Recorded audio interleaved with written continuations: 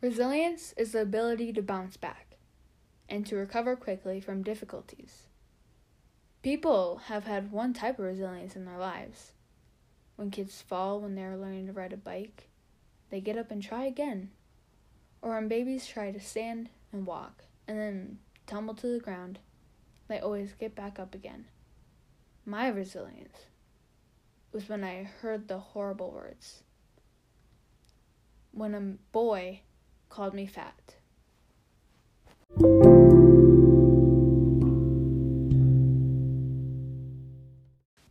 This is Ellie Thorpe, and you're listening to Resilience and Recover.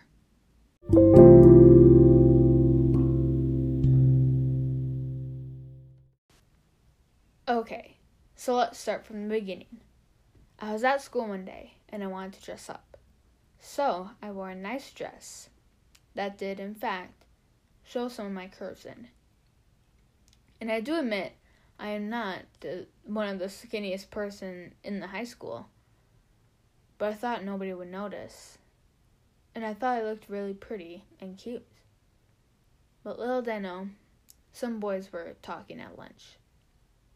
And at the time, I was dating one of them. Then I heard it. I heard one of the boys tell my boyfriend at the time to go sit with your fat girlfriend. And at that moment, I thought to myself that I need to leave. I need to go. The rest of the day, I didn't talk to anyone. I just walked through the halls by myself, keeping my head down low.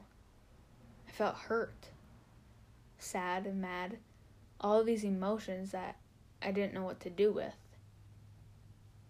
And I was thinking to myself, wow, I really am.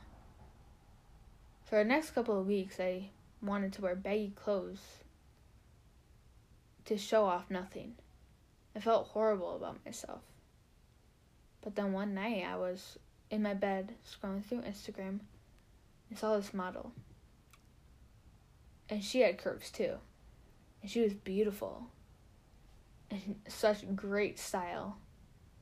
Then I thought to myself, I don't care what anyone thinks about me. I love myself and how I look. I don't need to show anyone or anything or any person that I love how I am and who I am. And I was adamant about that. I just need to prove to myself that I am great. And I don't care what anyone thinks. So the next day, I wore a nice outfit instead of sweats for the first time in a while. And that day, I finally felt good. Felt good about myself again. And it was arduous to get to this point. But I'm here now. And I love it. My story ties to the big idea because of resilience. After that fall, I bounced back and became better than I was before. I learned from my experience. I learned that nobody should tell you how to be yourself. If you like or even love who you are and what you look like, don't let someone who doesn't even matter to you change you.